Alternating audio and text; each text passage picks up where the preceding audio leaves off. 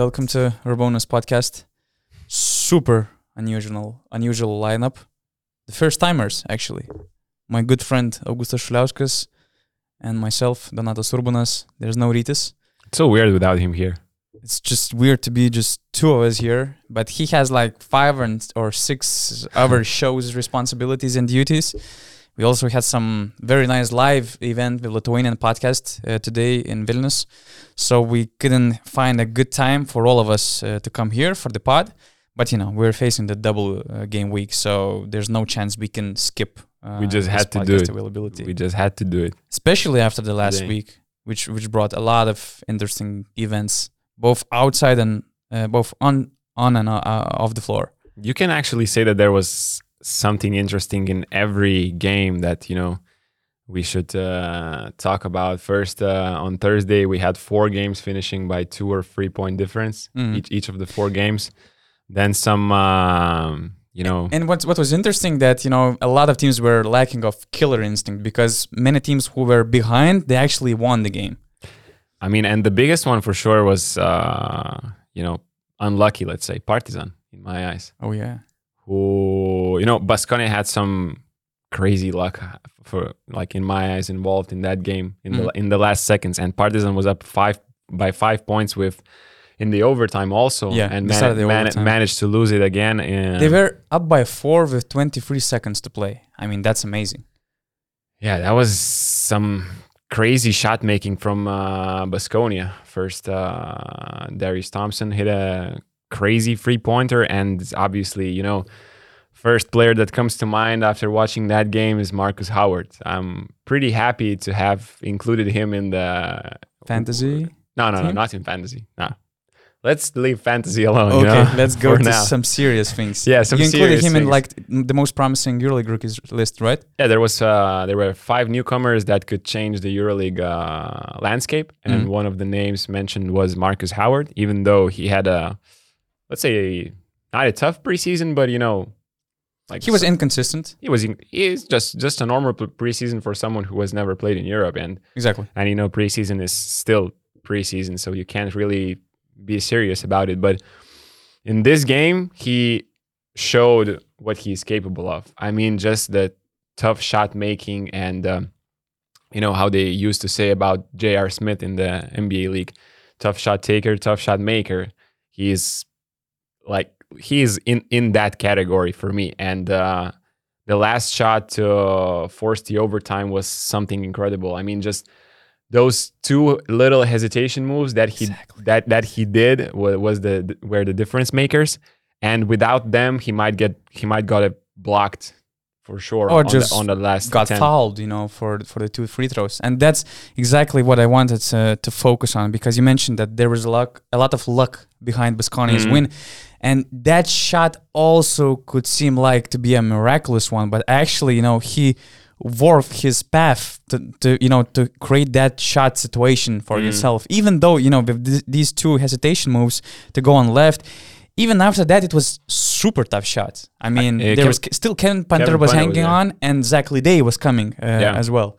Although I saw that Željko was also mad, very mad after that play. And not just because Kevin Punter or Lidey didn't foul him, but I think that he wanted to say that both Nunnally and Lizard should have go Howard's way, just to try to stop him or foul him. Because if I remember well, Nunnally was just going low in the paint under the basket. Lizard was also... He wasn't on anybody's, he wasn't defending anybody. So instead of that, I mean, who cares about the rebound? There's no time for a rebound. Sure. So maybe Željko thought that it was about, just go, all of you, just go on Marcus Howard to stop him, either by fouling him or complicating the shot as much as possible. But it's tough, or maybe not tough, but weird for a player to, if you already see someone really close to the player, like Kevin Punter was there, and Zach Lidey was also kind of in a mix. It's really hard for another player to say, okay, I'm going to be there as well. Like if you see already 2 players next to some offensive player with the ball, even, down 3, your instinct is to, see some other guys or just go for a rebound. I know there is no time probably left for another shot, or you don't even care about a layup, but if you already see two players like in a 2 meters radius of an offensive player, it's hard to to I be agree. such quick with the thinking and okay, And I'm gonna go triple team that guy. yeah, and especially we're talking about the transition possession because James Nunnally missed the second free throw, so Yeah. it's really hard, to figure out who's on who's open and who's not. But I think that the mistake Punter and Lee did was that they went lower. They didn't approach Marcus Howard going forward and trying to foul him as soon as possible. It felt like they still, kind of hesitated what to do, when to foul him, and it just cost them a game basically. That's crazy. I mean, first they are down by 4, and by the way, about those hesitations, it's something I used to see, Kobe Bryant do on all of these game winners, because usually he was double teamed in those situations, or he was denied from the ball. So he knew that in the last seconds, if you are faking some opponent, they are going to jump, because it's such a intense situation. Everyone is like, I'm trying to block this shot. I'm trying to do my best on the defense. So, and especially when it's Kobe, I mean, yeah, he's going to take the last shot, and probably after 6 3-pointers of Marcus Howard, everyone knew in Partizan who is going to take the last shot. So, and Howard knew that they are going to jump as well. So it's just a chess game going on in the moments, in a some seconds, little. Yeah, Howard had 33 with overtime, but he already had 28 points. And, I was surprised that Baskonia started the extra time with Howard on the bench. And Howard was actually already on the bench in the last minutes of the fourth quarter. And I was looking at that guy. He was sitting on the bench, and thank God he was, he was subbed in again for the last possession for James Nunnally free throws, because I was like, he already has 25 points. He's super hot. Why he is on the bench? But this is something he has to go through, because I remember that even in the Spanish league, there was the game against Unicaja. I think that he played only like 7 or 8 minutes, and he scored 15 points.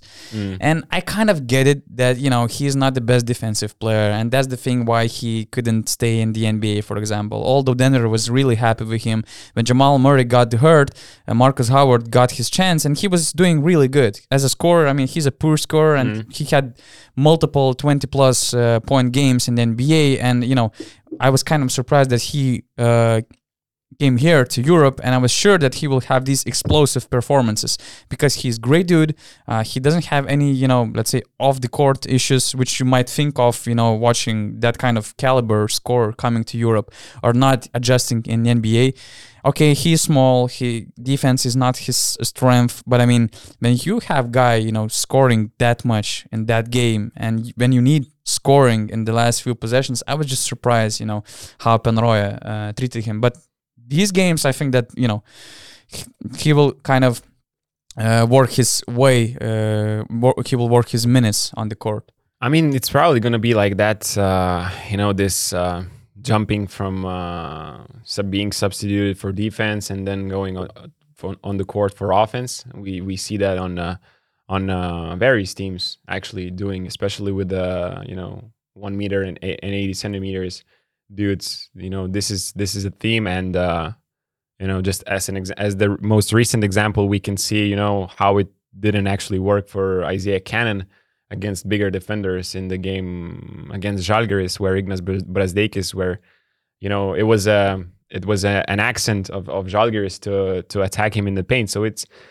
a normal thing, I think, nowadays in this basketball, just to substitute your let's say smallest player for the last defensive possessions. But I wanted to ask you, like, one fun fact about Howard. In the fourth quarter and in overtime, he played 7 minutes and he scored 17 points. His plus and minus was plus 15. For sure, best on the court. But plus 15 all the time, or just for the fourth quarter and the overtime. That's incredible. Points in 7 minutes. That's efficiency. Yeah. What was your question? Who is the most surprising thing for you? Alba Berlin being 2-0, Baskonia being 2-0, or Giannulis Larenzakis hitting 2 daggers in the first 2 rounds of the EuroLeague? Okay, Olympiacos a fans tough know question. that I'm a big Laranzakis lover. Actually, this pod is paid by Laranzakis and his camp because he won his T-shirt. I didn't know that actually. Yeah, That we'll information talk didn't about it arrive to me. after the Okay, okay. pods. Yeah, but I would say Baskonia because when I put Alba so high in my power rankings, I took into account their chemistry that they played together the whole entire season. They have few players who improving a lot during the past few months. And I thought that chemistry compared to other bottom teams, which went on rebuilds, which had a lot of changes, will play its role. And it happened. I didn't expect anything from Baskonia. I mean, I thought that it's going to be one of the worst teams. But the way they won very solid game against Valencia. Now they were fighting. I love that fighting spirit from them. Although I hate how they're crying towards refereeing, especially. I'm so surprised. I mean, Costello is just blowing my mind all the time. I mean, he ran like a train to James Nunnally. He fouled him, and he was like, "What foul?" And then he actually elbowed Kevin Punter, and it was very thin line between just a regular foul and sportsmanlike foul. And he was again surprised, astonished, and he was like arguing with the referee if Punter flopped. So. Anyway, that's just off topic. But I really like this team so far. They're really surprising me. So I think that Baskonia surprised the most. I was watching that game, the last 5 minutes and the overtime, without no sound. So it was so funny to see the reactions of Baskonia players after every whistle. It was just crazy to see them jumping and then. Can you imagine screaming in the silence and just running around the court? But it was just look at those last 5 minutes without the sound. I'm telling you, it's super funny. Just those scenes. And you can just put Benny Hill's show as the theme song, on these plays. Yeah. Anyway, back to my own question. I mean, I put Alba in the last place, and that looks like a really bad prediction. But it's gonna be one of many bad predictions we actually made before the season. For sure. That's how it goes. That's the part of the game. That's why we love basketball. Actually, you know, the surprises. There's some teams. I mean, it's only 2 games, so we can't really make conclusions. But winning in Milan, even against not the most in shape Milan team, is huge. And destroying Partizan at home, playing beautiful basketball, beautiful offense is really noteworthy. One of the potential Cinderella stories for the season. Just to wrap up about Partizan and Baskonia game, I think that one more time Partizan, got this. Okay, it's hard to say that these players got the lesson because we're talking about Kevin Punter, Zach Lidey, James Nunnally, very experienced players. But I mean, this game, this example, these last 5 minutes of the regulation showed how important details are. You said you watched these last 5 minutes of the fourth quarter. I mean, Yannis Papapetro throwing the ball in Kevin Punter's back. Zach Lidey, he cannot catch the pass, just a regular pass of Kevin Punter. James Nunnally is a 91% free throw shooting in his EuroLeague career. He missed 2 free throws in the fourth quarter.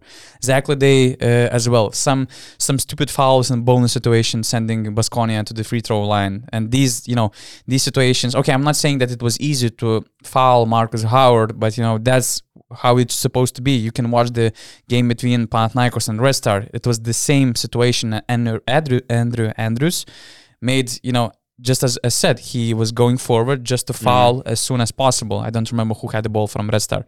Anyway, I mean, this team, when we are talking about the last 5 minutes of the game and we're talking about the tied game and the EuroLeague, these details, they cost you the game. And that's a big blow, I would say, for Partizan because it's going to be very difficult double week for them. I have both of their games, let's say, marked on my calendar for the games to watch recommendations because now I think that they will play both games at home. Yeah, they're playing on Tuesday against Milan. And the next game is against Virtus. Against Virtus. 2 very difficult games. And you're 0-2. you're facing very difficult opponents, and just imagine if they're gonna start the EuroLeague season with 0-4. I mean, that's tough. But they are going to be playing at home, and that's going to be a different Partizan. I think we're going to witness this week. I mean, they played better already this week than they did in the against Berlin, and like you said, just those little details and some luck. And I would have loved to seen some better offense against the Switch All in the last seconds, in the last minutes. But just one made free throw and they would have been 1-1. So I wouldn't be that worried about them. Can you name a person which hugged you with so much love as Željko Obradović hugged Kevin Punter when he made one of the clutch 2-pointers? And that was actually funny because our social media posted like Partizan already won the game, and then 25 seconds later it's an overtime and they lose it. No, it was a beautiful moment. Even their connection, this is something special. I mean, Kevin Punter, I think that there was an article. He might be the first American player who is the captain of Partizan team, and that's a huge responsibility. I remember that. And, I always knew Kevin Punter as a pure scorer, one of the lead scorers. I was super surprised when he went to EuroCup because, for me, he was like probably top 3 scorer in the competition. But this is it. I just thought that this guy was all about scoring, about making shots. But then I get to know him personally through the podcast, researching his story. I got to listen to him and how clever he was, how good he was reading the game, and how he developed and adjusted his game. And now I saw, what kind of example he was in Partizan last season for these young Serbian or just Balkan, players.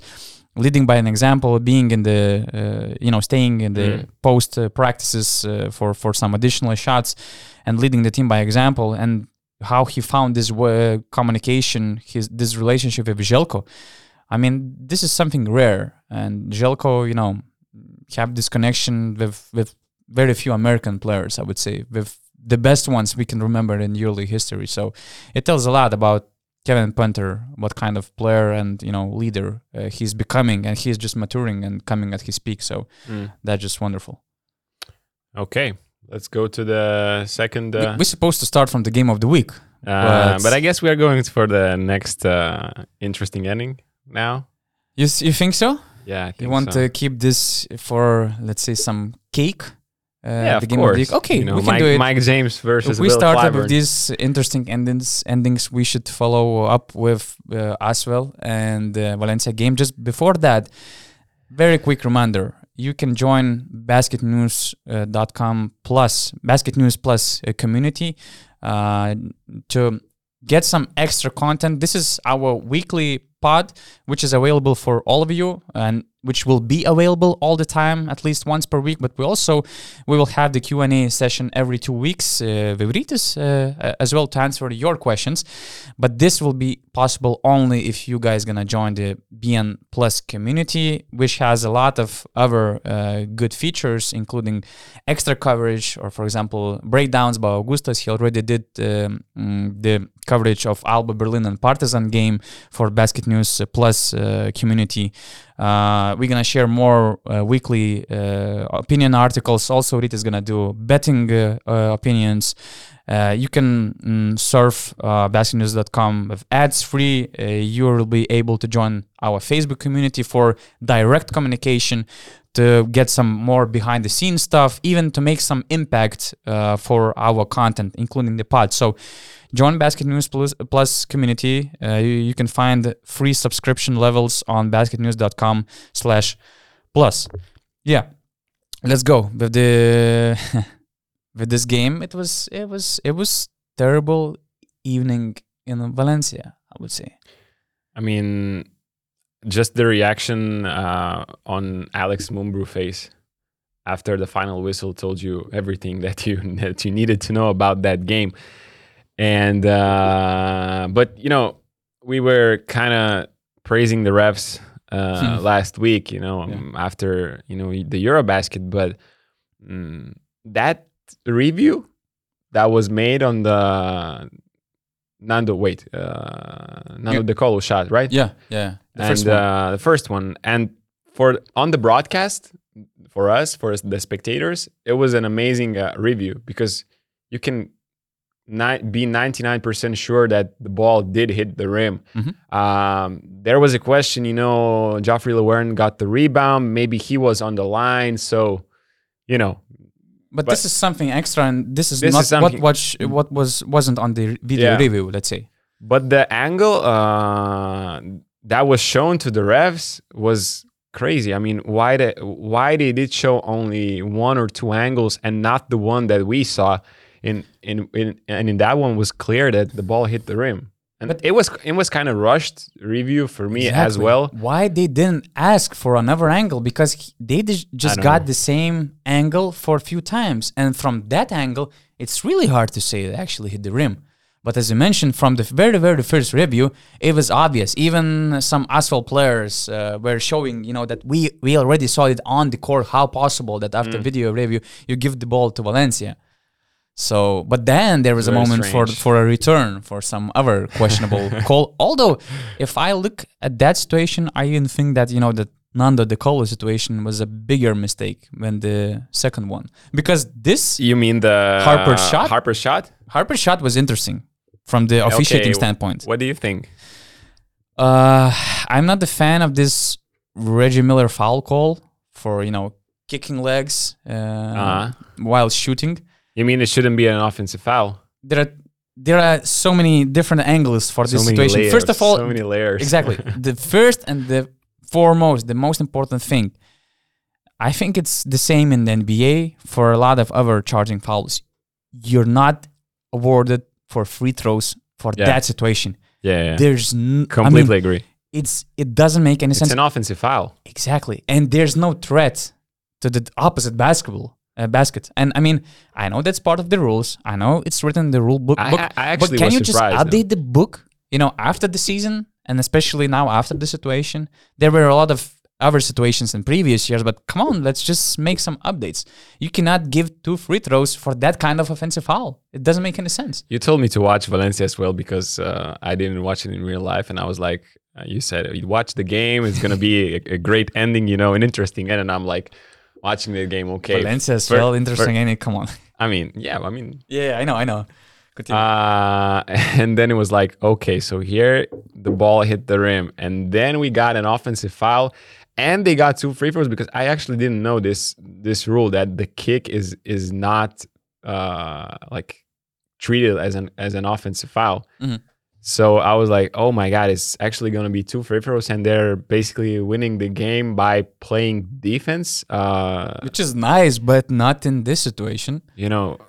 This is where saying, defense wins you games and championships and goes really in true. But for me, first of all, it wasn't an offense. It was not a defensive foul. Like, it was a good call for me.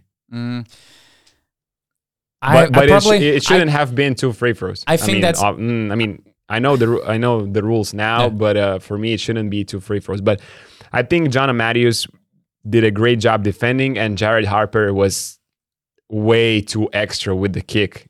He was not jumping into his space. Jared Harper was jumping into John Matthews' space and even did the kick. I think to intentionally to get the foul called. So I think that was a great call by the referees, but I just don't understand the rule which gives you 2 free throws. It should have been an offense. It just should be an offensive foul, and that's it. But I think I'm also on that side of, let's say, agreeing with you more than disagreeing. But did you watch the upper body, what was going there? Because we were all focusing on the kick. Oh, I think that hand Matthews, contact. he actually hit his fingers, and I think that he hit his fingers that was close first, and then this kick followed. So, but okay, if you're making the call for the kick for kicking, okay, I think that's kind of fair, difficult call, and I see the point, and let it be. But first and foremost, I think that there was a foul on the upper body, on the hand, and then of course you shouldn't be rewarded with free throws, and that's something which should be changed immediately. I'm not going to wait for the entire season for that. Come on now, it's a clear loophole in the whole system. I mean, we should do something about it. Kolbo de droga. Okay, just he said simple. you know. I mean, you don't have it on him on your speed dial.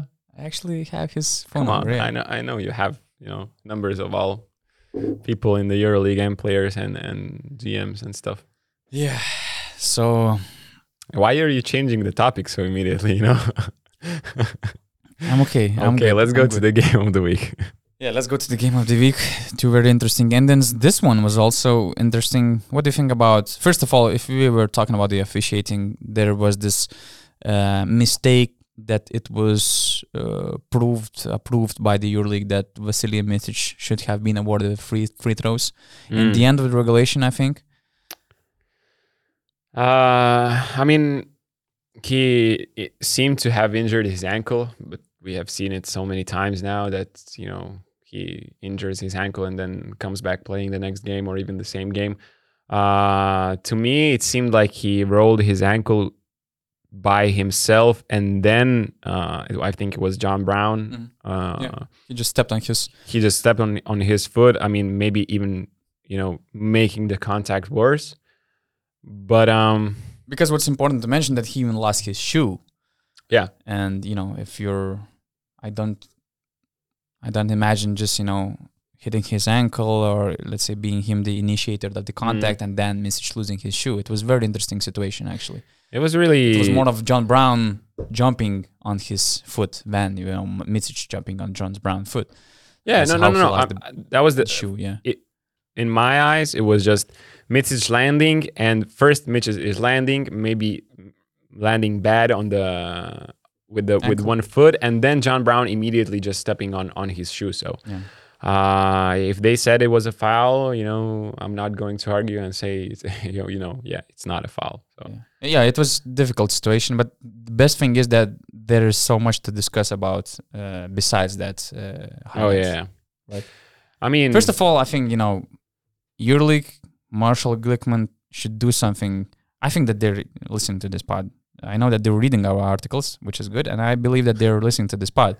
I think that Marshall Glickman, he's a great, marketing guy.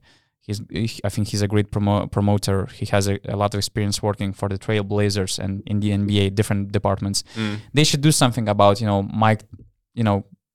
mics during games. And my only regret of that game was that Mike James and Will Clyburn, they weren't mic'd up, to listen their trash talk, not just playing against each other, but just the whole game. They were, chit-chatting all the time, and it was joy to watch them, playing that way, having these amazing stat lines, defending one another, which actually doesn't really makes a lot of sense for especially for Monaco. Monaco, yeah, but solely for Monaco, let's say. And those 2 minutes where Clyburn started guarding James in the end of the second quarter, you knew. It seemed like, two friends just playing in the playground one-on-one, because Mike James went 4 straight possessions at him. It was just their moment, let's say. Yeah, it was just they were having their moment, their friendship moment. I don't know why. It was funny to see. It seemed like not a EuroLeague game, but a playground game. And then then the halftime came, and Mike slowed down a little bit. He was still guarded by Will all the third quarter, but he was basically standing in a corner, letting the other guy play 4-on-4 because Will was so close to him. So, but that was a fun thing to see. And as you say, just having for example, a video released today with what they were talking. I mean, probably a lot of that talk would have been beeped and other stuff, but it was just, I mean, you could have a lot of content, extra content and from it's from nothing, that game. what is not possible. I mean, you can watch NBA games. A lot of stations where not only coaches but players also. It's nothing new, It's just amazing, yeah. And every week or two, you can find some very interesting matchups, for that kind of situation to use these technologies. to record all these sounds. And because that's what I thought talking about this game. Also, the follow-up topic we have with this crazy Maccabi tweet that EuroLeague actually needs matchups and putting a highlight and more spotlight on these matchups, because that's what actually, for example, NBA, the way they started their success, especially financially, it was basically created on Magic Johnson and Larry Bird rivalry. Of course, they were amazing players, and that rivalry, first and foremost, started with their on-court skill, ability, and the pure joy of what they created in the basketball on the basketball floor. But at the same time, this Lakers-Celtics rivalry, Larry Bird against Magic Johnson, one being, Afro-American, other guy being a white guy, and these times it was a big topic as well, which also, kind of inspired this rivalry. But then we also saw some other situations, LeBron James, Kobe Bryant, LeBron James, Carmelo Anthony, a lot of other rivalries. It actually helps the game. And in the EuroLeague, you don't have such thing like rivalries between players. And this was one of the rare matchups between two good friends, very skilled players, which you would like to, give more spotlight. I mean, we should do something about these, matchups. For sure. Maccabi tried, I agree. but it's not in that way. We'll get to Maccabi later, but Of course. Storytelling run the world, and NBA is at its best, creating stories. They sometimes even fabricate stories, but their storytelling is just so great, and their product is, that's why it is so great. And EuroLeague is lacks a bit of that, as you said, player rivalries, team rivalries, because all we have is just some historic matchups between teams, but something new, there is not. I don't see something new forming, and that would be great for European basketball. Anyway, first story from this game is, okay, Mike won, Monaco won, and he hit some crazy tough shots. I mean, how he's keeping balance on some of these mid-range shots is insane to me. But Will Clyburn is simply not legal on Anadolu Efes. I mean, even without Shane Larkin, first of all, he's a fresh face, so he brings to Anadolu what they didn't have last year, some motivation, some aggressiveness. But he is just, together with Vasilija Micic, they're so dangerous and so good. He can do everything on the court, especially offensively. And, the thing that he took the Monaco's best player and said, okay, I'm going to guard him because I'm bigger, I'm taller, and I can lock him up, face guarding Mike James is also, for me, a thing that stands out. So he had an excellent game. 28 points. Six rebounds, 6 assists, if I'm not mistaken. LeBron James in the EuroLeague. You can make that kind of comparison, and just, he's... Can you imagine that he's playing after this heavy injury? I mean, that's just crazy. He's probably even maybe better than he was, before. I mean, knocking down 3-pointers, collapsing the defenses and making the right decisions. 2 or 3 times we saw him drive into the paint or post up, collapse 3 defenders, kick it out to open teammates, and they're knocking easy spot up shots. So just doing everything for that team. And I know Vasilija Micic still had the ball in the last seconds, and because that's how Vasilija Micic play, he always wants the ball in the pick and roll and in the last seconds. But Will Clyburn and their duo is simply something illegal, and I don't want to even imagine what's going to happen when Shane Larkin comes back. I think the problem was, as you mentioned, Micic, he returned on the floor after that injury in the extra time, and I was missing Will Clyburn taking more shots. Micic had the ball in his hands a lot of times. Of course, that was also because of Monaco's defensive presence, but at the same time, I just wanted to see Will Clyburn being more involved. He had only 2 points and 1 shot in the extra time. I don't think that was because of Monaco's defensive, stuff that they did in overtime. They didn't do anything particular. I think it was just Vasilija Micic, establishing a, let's say, not a hierarchy, but just, showing who's the alpha dog of that team. Yeah, he always wants the ball. You know, if you see him during the games, he's dominating the ball every game. He doesn't care about, you know, that Shane Larkin is close. You know, yeah, he sometimes gives some space because, you know, you need to sometimes also reserve energy and stuff. But he's always dominating the ball. That's how it was in Žalgiris. That's how it is for the last 4 years in Anadolu. So I'm not surprised. And but I agree that, you know, in a game like this, and especially if you are feeling something wrong with your ankle, you kind of need to share the ball a little bit more with Will Clyburn, especially with Mike James guarding him. Even though Monaco later changed it up because Will scored a couple times in the post, and then Sasha Bradovic said, "Okay, Alpha Diallo, you go play," instead of Monaco playing the free guard lineup. Yeah. This free guard lineup is an interesting thing. I mean, they had Mike James, Okobo, and Lloyd playing clutch minutes against FS, and thank God Sasha Bradovic decided to change the lineup with like less than 2 minutes to play, because it was getting bad, really. FS came back. Bill Clyburn was using the mismatch situation every time. I think that he was involved in all the field goals of the last 5 minutes of the fourth quarter, either by making 3-pointers or assisting creating from low post situation against Mike James when Monaco decided to play, you know, double team on him. In the overtime, you mean? No, in the fourth quarter. Fourth quarter. Yeah.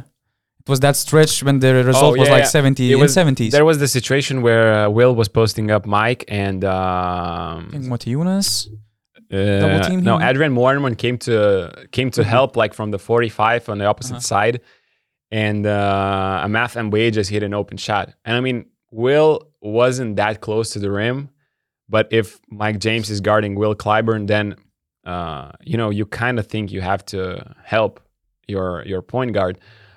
Even though Mike was, you know, raising his hands after that, you know, I did not understand what he meant, because you kind of think you have to go help in this situation. But at the same time, Mike maybe thought that, you know, I had Will so far from the basket, so I don't need help. But, you know, it's a tricky situation with a smaller guy guarding Will Clyburn in the post. And then after that 3-pointer, Will came back and just scored 2 points in early post up. Yeah. So it was you know, like a reminder that you still need help there. Yeah, and this guard lineup is something what Obradovic or experiments a bit, or he really likes it. I watched stats. There were 3 games, including Paris game, the recent one on weekends, but most of the time he tried these lineups all in the EuroLeague, because in one of the usually in French league games they're resting one of his main guards. And so far they played together. I mean, Lloyd, Okobo, and Mike James together for like 9 minutes and more or less 20-30 seconds, and they were down by 10. No, minus 16. Their plus minus is minus 16. So just another example that either it's not working and might not work out during the season, or it really needs a lot of time. I think it needs more time to, first of all, to make some conclusions for. Yeah, of course. The sample size is very small so far. To make conclusions, I think Jordan Lloyd needs some more time to understanding, you know, how to be efficient on that team. I mean, his presence on the court is not always felt, and you can see very clearly how he feels much better when he is on the ball, and how he is questioning his decisions when he gets the ball, you know, on kick out, close out. If Will Clyburn is already adjusted and he's extremely perfect with that situation, you know, either shooting, either driving, making the right decision every time, Jordan Lloyd needs some more time. I see him struggling a little bit on these when he's not on the ball, let's say. I remember, I think he went scoreless in his first game, and I think that he scored his first field goal, or even the first points actually, only in the third quarter of the game against FS. So it's crazy to think about such a scorer like Jordan Lloyd making his first points after 6 quarters, basically. But from what I've also heard, that's also part of the small minor injury he has, which still kind of holds him back from showing his true potential. That's why he he scored only 3 points so far in 44 minutes of playing the EuroLeague against Virtus and FS combined. But is this official information? I'm not so I sure. understand.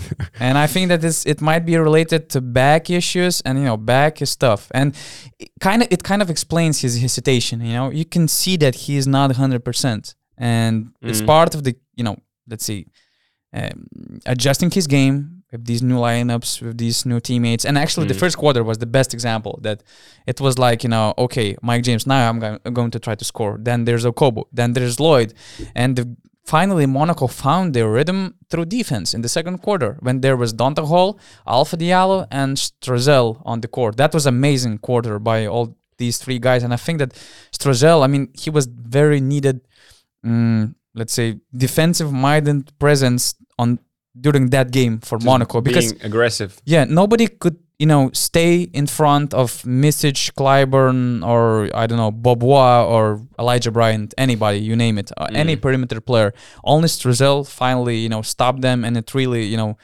helped them to find the rhythm. And they won the second quarter by 9 points. That was Strazel plus minus in 5 minutes only was plus 13 during that quarter. Plus 13, Strazel. Yeah. While Jordan Lloyd was minus 21. During the entire game? During the entire game. Minus 23, even minus 23, wow. In 22 minutes. Why does it show minus 21 for me? Whatever. I'm using Beebalitics of Mikolas Stumbras, the legendary stats god. Shout out to Lithuania. Shout out to Mikolas. Yeah, everybody use beebalitics.com. That's a great database, actually. Not sponsored. Anyway, we'll Jordan Lloyd was later about it. Yeah. Jordan Lloyd was minus 21 in 21 minutes, and also, most of the time, if El Jacobo is leading the second unit and he has a clear role already, you come in, you be the playmaker, you orchestrate the offense, you play pick and rolls, you attack. Jordan Lloyd is playing most of the time with Mike James, and he has time to figure it out. And as if you said, he has some health problems, then it's more clear why the picture looks like this at the moment. The only shot he made, he was completely wide open, and he couldn't have done anything else in that situation. But whenever you have to decide either to drive, either to shoot, he seemed to be making the opposite decision from what was needed. But it's only 2 games, so I don't think any serious trouble will be in the future with him. You mentioned the run in the second quarter when the defense of Strazel and others, and during that run, what I noticed was Anadolu's transition defense. They scored, Monaco scored, wait, I'm going to find that. They scored 11 points in a row in 5 fast break possessions. And they were 0 fouls made before bonus. Not a lot of matchups were taken in the fast break defense, but it was. I was watching it. I was surprised and not surprised at the same moment, because it's Anadolu, and they win games by scoring points. They don't care that much as other teams do about transition defense, making fouls, and we can talk about it here, but they're going to do the same thing next week and the week after that, and probably in the EuroLeague final if they're going to do that. So the fast break difference was crazy, 17-3. Wow. Anadolu's Monaco scored 17 points in fast break, and Anadolu had only 3. So anything else you have to add about this? I just tried to find some stats comparison with these transition points and the way they are allowing all these points. Give me a second. I can add one more thing. I really enjoyed watching Mike James playing really hard defense under Rodrigo Boba at the start of the game. Mm-hmm. You could see that this game was a bit more special than others for Mike. Maybe playing against Anadolu, against champions, his buddy Will Clyburn, and he seemed really focused into the game, and just his desire to win this game was at the highest of the levels. and just playing really, really great aggressive defense off the ball and on the ball, contesting Boboa's shot and everything. So I was looking at him from the beginning of the game, and you can see that it was a bit more personal than others. It was a tough game for Mike James, actually. After the first 3 quarters, he had only 6 points. He was only 1 of 7. And I think his plus and minus was minus 12. But this is why you need Mike James on your team. You can question his shot selection in the last minutes of the game, but when the game was on the line, in both situations, in the fourth quarter, he tied the game with crazy mid-range shot. It was very tough shot. In the overtime, it was the same. He made one of these crucial shots to win the game for his team. And he scored 7 points in the fourth quarter and 6 points in the overtime. So 13 points in 14 minutes starting from the fourth quarter. So, and that's why they signed Jordan Lloyd, Okobo, and others, to carry the team in moments when Mike James cannot find his shot. But, to surround him with quality enough players, top level talents offensively as well, including Donatas Motiejunas, for example, who had an amazing offensive game. Great game. With some nice defensive effort, especially with that play when he stole the ball from Will Clyburn, made this, over his head assist and initiated the amazing transition and fast break situation.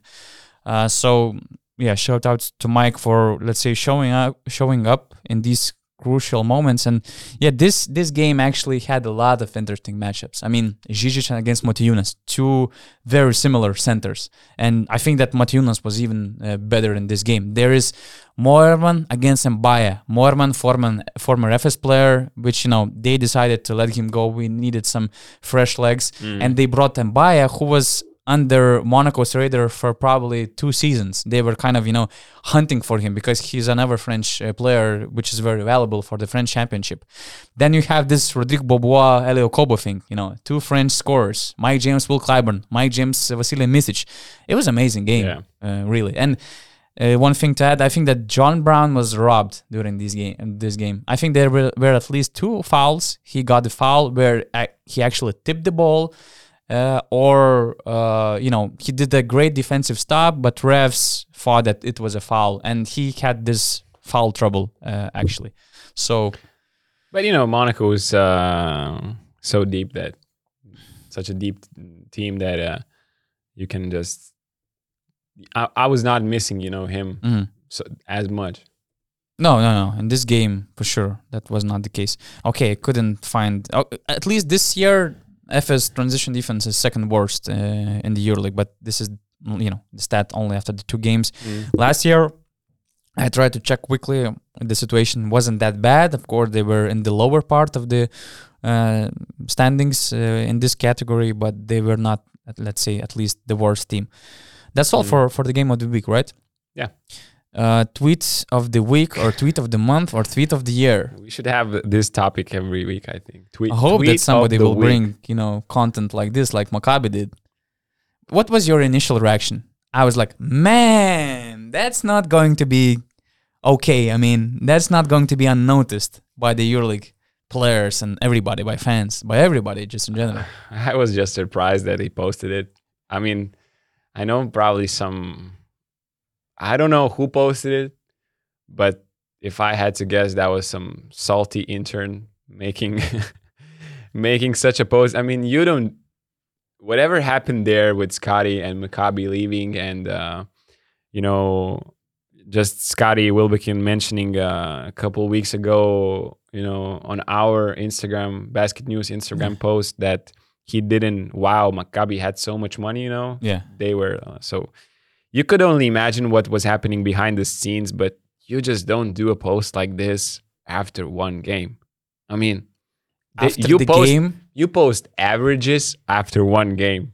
That's not even averages. That's just one game stats, And you're posting this after 1 game where Wilbekin got injured in the 3rd quarter and didn't return in the game against Bayern Munich, and that's where he scored these 6 points.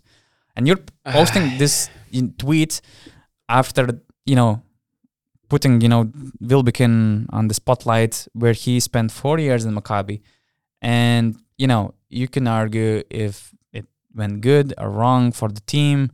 if it was a bad fit Come or on, if you it was had- a bad franchise player. You But had I him mean, for 4 years. exactly, and he was dedicated for his team, and he didn't leave Maccabi because of his own will. He had this contract, yes, but I mean, Maccabi were also, they agreed to sell him for a good money, and that's how you go with this tweet. I mean, especially when the player got hurt. I mean, I like rivalries. As I said, we should do some stuff to highlight these rivalries, but not in this way. Not with your former player who spent there 4 years and who was, he played his heart out. And I was actually surprised by Wilbekin's thoughts in this interview. I think that he did this interview on One for Moses Barda, great Israeli journalist, where he said that he was pissed when Maccabi fired Yanis Feiropoulos. He actually said that he kind of lost the motivation because he was like, are we going to blame our head coach for all the bad things that were happening? I mean, he disagreed with this decision completely. And from his reaction towards Maccabi's budget, you could understand that probably the money was kind of one of the factors behind his move to Fenerbahce, at least how it was communicated from Maccabi's side. So maybe that's why he was also surprised. So, I mean, I liked some of his thoughts, and to go with post like this, I mean, we have to put this, let's put it this way. Maccabi were actually the, let's say, Twitter MVP of the offseason. If you remember well, the way they were, let's say, the way they did promo for the upcoming signings, for the official announcements, was something, exceptional in the EuroLeague. They were unique, and they were amazing. So, either this post was a mistake, this comparison was a mistake. Probably it was a mistake because it was deleted. Because if you go all in with that kind of, rivalry, creating that kind of noise before the game, let it be. It's your choice. But they deleted it like in 1 hour. So probably that was some harsh mistake by the social media team. I can't imagine this being passed on to the higher levels of the organization and everyone saying, this is fine. This, post it immediately. I can't imagine this. He spent 4 years playing for that team. He gave it all out.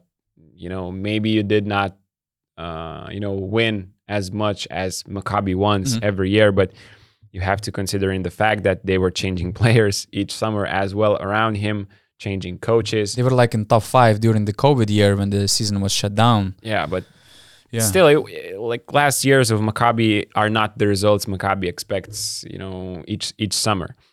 And I mean, it was just ridiculous to see this posted. Yeah, all the other teams, just go for it. Create these rivalries. We had some examples in Lithuania. If you remember, Lietkabelis was very aggressive on social media a few years ago when they were roasting Žalgiris, Rytas. Everyone, basically. Creating drama, and, it was noticed by fans, by players, by coaches, and that's amazing. It put just more drama, more sweets for that game. But you have to be also not only creative but smart the way you're roasting your opponent. You don't do it against your ex main player leader who was injured, and that's why he has this statute of 1 game.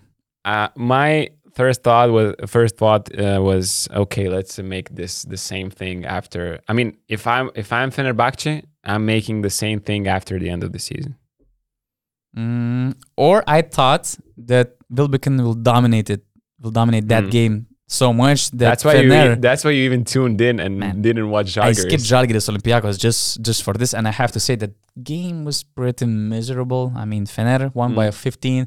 There was not much competition. I mean, there were some interesting moments, like Guduric played amazing game with 23 points, 6 rebounds. Motley had nice game. Wilbekin was hot in the beginning of the game, while Baldwin was actually missing shots, but in the second half, it kind of, changed and Baldwin was scoring more. They ended up in quite similar numbers. Baldwin 14 points, Wilbekin 12. Kalaitis was having a great game with 13 points, 3 3-pointers, 3 of 4 threes. That's why he said that he's going to improve his 3-point shooting for the season, and you're going to see it. Come on, guys. I'm not 20 years old. So, but, the game was miserable just because, especially Maccabi, they're still lacking chemistry. I mean, there were at least 3 moments. I just remember 3 main plays of that game. Josh Nebo and Alex Poitras fighting for the same defensive or offensive rebound, and the ball is going out of bounds and Maccabi is losing ball.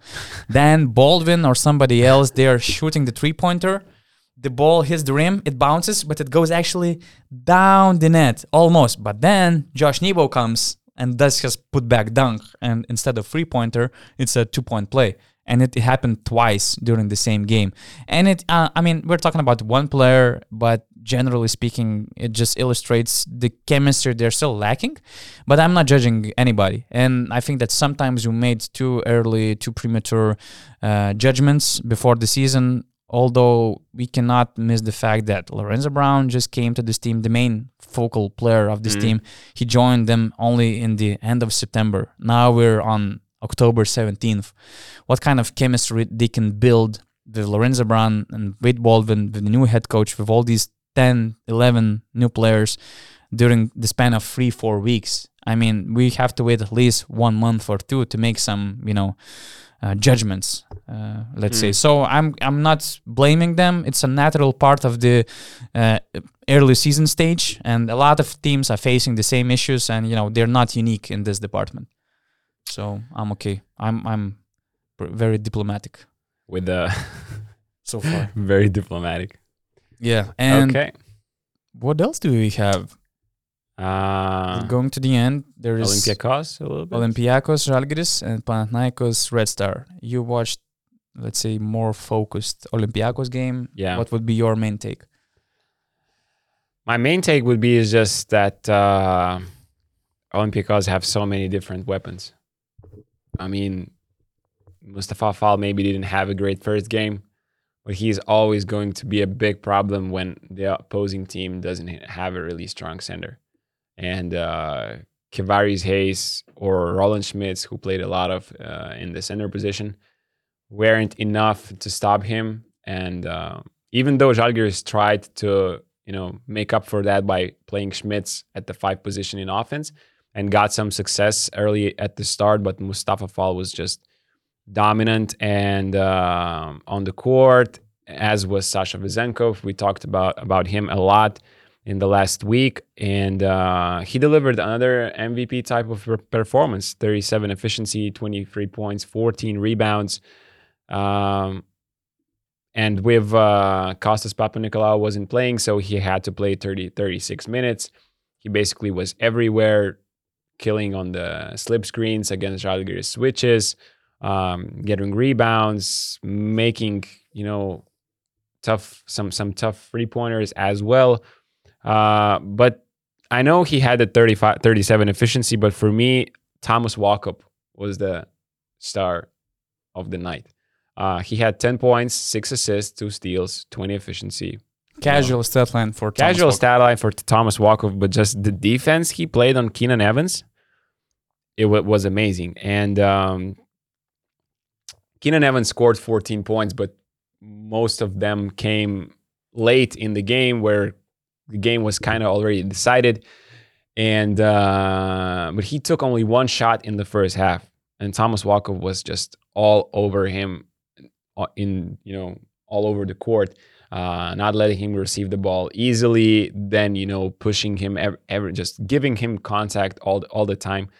And a lot of let's say people in Lithuania were asking, why is Keenan Evans not being as aggressive? And when you're playing against Thomas Walkup and he makes you work all the court, all 28 or meters, just to receive the ball, just to have some space to relax. So when you arrive and Olympiacos switches, and if you're Keenan Evans, imagine how much energy you have already used to even get the ball and arrive at this situation. And now you have to attack a big guy with stunts coming in from 1 pass away against Olympiacos defense. So I think his work is, we don't see it on the stat line as much as, let's say, Sasha Vezenkov has 14 rebounds. We see it. But sometimes a rebound is much easier to get than, playing some great defense. But the defense is even more valuable. So he was, I think, 31st or 30th on our Basket News ranking. He was early in 30s. Yeah. And that just shows you why. I mean, this little work and this defense. And of course, my guy, Janulis Larenzakis, hitting important shots. And I mean, that's just a great story. I enjoy watching. Yeah, Larenzakis had the second best plus minus in his team. After Bezenkov, of course. Are you surprised? Not at all. But, we, on the Q&A pod, there was a question, can Bezenkov be an MVP of this season? So far, he's the MVP of the round 2. If he's, putting up these kind of numbers, and I know Papanikolaou didn't play, so he's probably not going to play as much minutes when he comes back. He played 37 minutes against Žalgiris. Yeah. That's a lot. That's a lot, but... he was super efficient. I mean, 37 efficiency, what can you say? 23 points, 14 rebounds. Another great game, and we're not surprised by Sasha Bezenkov. And another game where Isaiah Cannon kind of struggles, and this time he played 12 minutes and was just simply bullied defensively against Ignas Brazdeikis. Žalgiris were attacking through him at the start of first quarter, at the start of the third quarter. And this is what is going to happen more when Olympiacos meets teams who have, stronger second position players. And maybe, Tyler Dorsey at this point, he's taller, he's maybe a bit stronger. So he wouldn't be that, kind of that exposed as much as Cannon was. Yeah, that's all for Olympiacos. I have few thoughts on our Greek team, Panathinaikos, and I lost my notes about them. But anyway, from what I remember, we kind of undervalued them before the season. We just didn't have an eye on them based on their roster, on Radonjic experience working abroad, because I think the only experience he had outside Balkan countries was Bayern Munich, and they had a terrible season that year. I think that they were dead last in the EuroLeague standings, and it was really awful experience in Munich. So we had some arguments why we don't believe in this team, but so far, for what I like, of course, they're missing a lot of things, but there are a few things I like. They were never surrendering. Even against Red Star, they were down by 5, less than 3 minutes to play. I think it was like 2:30. And it felt like, Red Star, they're playing in their home ground and probably they're going to close the game. They were playing okay, and Panathinaikos, they were just missing something.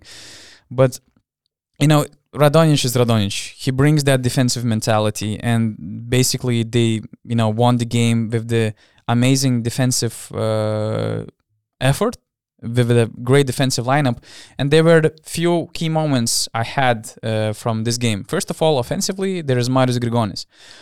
He had awful experience against Real Madrid and then in the Greek Super Cup, where he was 2 of 23. Against the Red Star, he comes and scores 17 points, although he got in early foul trouble when he was benched after 3 minutes of the first quarter. Only 6 shot attempts. Only 6 shot attempts. Yeah, he was super efficient. He made some clutch shots in the fourth quarter. Then there is Arturas Gudaitis. And what I liked, that when I watched Real Madrid Panathinaikos, I thought that Panathinaikos, they were up, but I thought that they lost their rhythm when Gudaitis was benched. And when they brought Papagiannis, they tried to force some offensive situations through Papagiannis. He was also attacked on the other end, and finally Real won the game.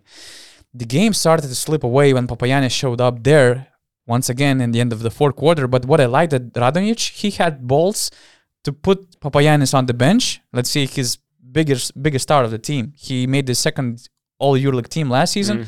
He's probably the best paid guy on the team, and he's a Greek player, and it's hard to put that kind of caliber players on the bench. Radonjic had the balls for it. He brought back Gudaitis. And, Gudaitis is, in a normal situation, you wouldn't go with Gudaitis to close the game. But actually, he made a difference defensively. And with some good stops, one included both Grigonis and Gudaitis just locking down some offensive situation. And offensively, he had a crucial offensive rebound that was followed up by one play. I think that it's probably even tied the game. So he brought this energy. Then there was Mateusz Ponitka with amazing fourth quarter effort. He had 2 steals.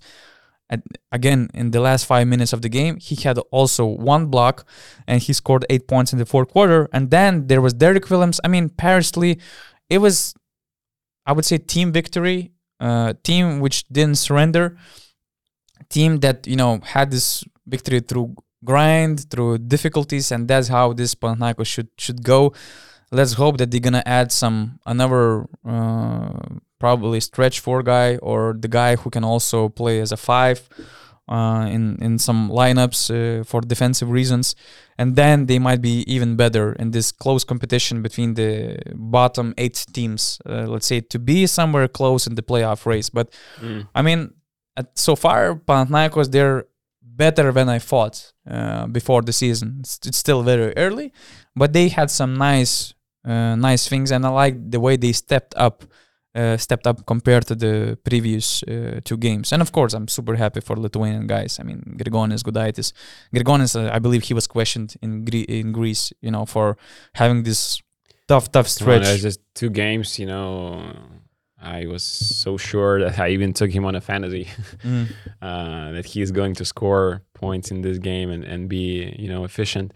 And what was interesting, I mean, Dwayne Bacon was kind of... Man. Do you want to talk about this story a bit? I mean, I love my colleagues in Greece, and, usually I... Don't get too controversial, I'm not controversial, but I mean, I didn't see... Did you see that Instagram chat between the journalist and Bacon? Oh, you didn't even see it? What, in our chat? In our chat, yeah. Yeah, I saw it. Oh, you know the whole story, right? I know. I didn't see the beginning of that conversation. We don't know. Maybe the journalist asked if I can ask you something and put it for the article, to use it for the article. If that was the case, everything is all right. Bacon would like to play for Panathinaikos. But I mean, if that wasn't the case, and if the journalist made the story only from the casual Bacon's answer, would you like to play for Panathinaikos? Yeah, sure, I'm free agent. Why not? I mean, and then there, at least in the article, there was a sentence that I would be extremely happy to play in this club or something like that, which was taken out of the context probably. I mean, that's just a very bad journalism, and I'm not surprised why some players are really paranoid when I just ask something on Instagram or on WhatsApp, for example, and they're just like, I'm not talking on the record, right? And I'm like, come on now, if I would put anything on the story, I would ask you if can I use it? If you're okay, if not, let it be. We're just having the conversation. So a lot of players are really afraid if it won't be used on social media, on the article, for example.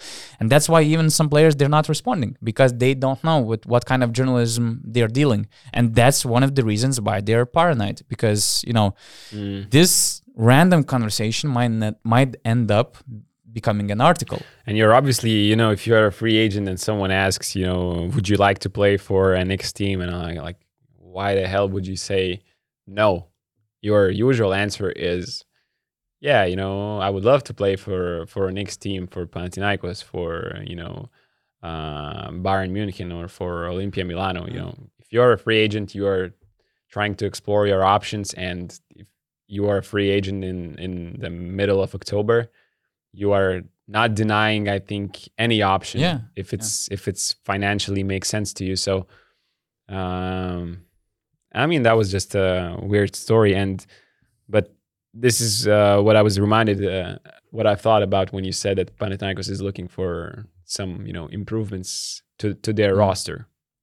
And even though Dwayne Bacon is one hell of a player, at the end, Radonjic said, they're looking for more, stretch 4 type of position. Even though Dwayne played some minutes, at the 4 position, he's not, naturally playing that position. So I kind of understand why they're opting to look into another direction.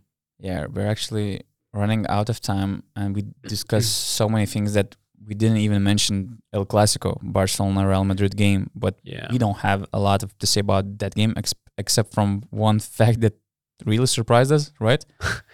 It was weird to see the start of the game where Tomasz Satoranski just scored on every possession, and Chacho Rodriguez was guarding him when Hazonia was guarding Laprovitova. Yeah. And every time on the left block, it was always Satoransky posting Chacho. And they were always scoring. Either Satoransky or it was, pass, kick out, and the 3-pointer by Shanley or anybody else. I cannot remember on such a high level watching the same actual play for 3 consecutive minutes. I mean, usually, when you're looking at Charas Barcelona, the first 3 or 4 offenses are planned. You have the same start of the set, but you have different endings. It's probably every game, he does it, and the team executes it. But if your first option, scores, and the opponent is not changing anything, why not go at it again? And, since Real Madrid was strangely not changing anything because the easy answer was, running 2 meters next to, Chacho Rodriguez. But I don't know. It was just a weird start to that game. Yeah. And, just the fact that Barca won solidly, except from that crazy end of the game where they almost lost the game, just in typical Barca style, They're just lacking this killer instinct. But I mean, the way they played the rest of 35 minutes, that's impressive. Because we cannot forget that they're playing with the highest paid player in the EuroLeague, Nikola Mirotic, the key player of Barcelona. Kyle Kuric is also out, the main shooter of Shara system. So he's lacking of huge shooting presence, huge scoring presence. So that's impressive fact. And, it kind of reminds us that they're okay. I mean, they're getting this pressure. They're missing guys, but they're winning games against very solid teams. Like I said, it's not strange to see Shertak Shanley having a big game against Real Madrid and Tavares. Like I said, before the season, Charas is one of the best game planning each game, and just maybe you don't think Barcelona are supposed to win this game or the next game, whatever. Maybe the opponent is having a great run or super, or they have a super team. But Charas just knows how to use the weaknesses and the strengths of the players he has at the moment. So some games, just are won by him and the execution of the players, obviously, on the court. So they're 1-1, and they will have some problems without Mirotic and without Kuric because they have a lot of set plays for these two when they're healthy. They, together took up, I think, 30% of their offense, maybe 40% of their offense when they are on the court. So it's going to be hard, but I believe they're going to be just fine. And since, they simply need to arrive in the playoffs and have the home court advantage preferably. So they should be able just to do just that. That's it, or GM survey? Okay. I was short. No, it's on the GM survey. I did the GM survey, and we published 4 different parts of it last week. You can actually find it on basketnews.com. For example, now it's on the top of the website, but you can check the news category, and there you will see some recommended articles, including the GM survey, and you will find all 4 parts in every survey article. But what impressed you the most? What surprised you the most? The way the GM's thinking. I just have to mention that I didn't manage to have all 18 GMs included, but we had 14, and I still think that it's a huge number. It's 80% of all the GMs we have, and some of them, they were just unreachable. For example, Real Madrid, they have this policy of participating only in the official service, like from the EuroLeague or ACB. Nothing with media related. Baskonia is just unreachable. I don't know if it's because of me. Always? Yeah, it's always like that. It's just impossible. They didn't even respond my email. That was the only team which didn't respond at all. Anyway, you can say that we're not, just like Real Madrid, we're not participating in these non-official journeys service, let's say, but they just didn't respond. That's just another, let's say, republic of basketball map. And it's not only the way they work with media, not only the way they handle the media. They're just different part of the European basketball map. So My answer was the GMs wanted new format and the playoff seeds. What I would prefer is, making your team available to as much media outlets as possible. I know you have restricted time and stuff, but this is how the EuroLeague would grow, not with the new format or more playoff teams, even though it would help, to me, the two most, let's say, stunning ones were Barca winning the title. I mean, I just said all these things about Barcelona, but it was about regular season. We don't know how Mirotic is going to look like after a serious injury like this. It's a big question. It's a big if when he comes back, how he comes back. And to have them at number one with Anadolu and Real Madrid making such moves in the offseason, that was a bit, stunning for me. I don't know. Did you have this noticed as well? I mean, you have to respect Barca, and I think that they're kind of underrated before the season. They are contenders, obviously, but the fact that they're number one. But there's this feeling that they're amazing, but not this year. I mean, there are just too many great and improved teams like Efes, like Milan, Real Madrid. I mean, now Barca is not the main odds to win it all. You have this feeling, and they are going to win this year, because the years before, everyone was like, okay, Sharas came, they have Mirotic, they have all these stars as well. They are going to win. First year, they're not winning. Second year, the same story, they're not winning. Then so I wouldn't be surprised if everyone now a lot of people are not thinking, no, Barca is, Mirotic injured, and then they win this year. Yeah, to me, it was also one of the biggest surprises. As I mentioned, I was pleased with the urge for a new format with more teams in the playoffs. That's an obvious one, and I think that Dejan Bodiroga already mentioned something about the new format considerations, and it has to be, solved one way or another. Other than that, maybe I was a bit surprised that Efes were snubbed in the conversation of the best modern EuroLeague team ever. They had only one vote, actually, and top three teams were Fenerbahce 2017, Maccabi with Anthony Parker, Sharas and Vujicic, and also 2005, and also Barca of 2003 with Bodiroga, Sharas, Fuchka, somebody else. I think that they were missing Panathinaikos. Panathinaikos wasn't there? Panathinaikos received 2 votes, but these, not 2 votes, there were multiple votes, but these votes were for different Panathinaikos teams. One of 2002, I think, with Bodiroga, and the other one was, I think, that with Spanoulis, Diamantidis, Mike Batiste, Sharas, Pekovic. It was amazing lineup.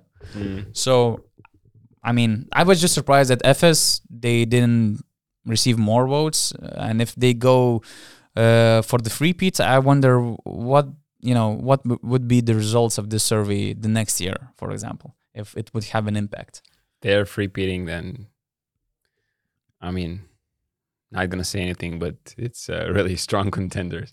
Yeah. How would you have this last thing, I guess, for this pod, how would you have your new format and playoff seeds? Because I saw that the GMs voted for 12 teams in the playoffs. And I don't really, I don't really see that happening. I don't think it's fair that 4 teams go straight to the quarterfinals. Maybe not fair. I just don't like this idea. 4 teams skip one playoff series. I believe a play-in tournament, which is really successful, which have been really successful for the NBA, would do just enough. And the cherry on top, I know it's not possible, but last place gets eliminated to Euro Cup, and either 16th and 17th team play out game or a best of 3, or the 17th place team plays with the Euro Cup runners-up. I think there was actually even a suggestion by one GM. 20 teams in the EuroLeague, and the last 2 teams are relegated. But your one is also interesting. You know why I like this top 4 teams? That would make for such for so many stories. Even at the end of the season. Yeah, not only the playoffs. That's the playout tournament would be amazing. That would be some kind of attention on even the lower bottom teams, because sometimes you just get lost. February, let's say March and April, you just concentrate on playoffs. The 6 last teams don't even get any attention, and the playout tournament and some eliminations. I know it's probably not possible with the A licenses that we have in EuroLeague, but it would just be for so much stories, so much interesting stuff, even for the bottom teams.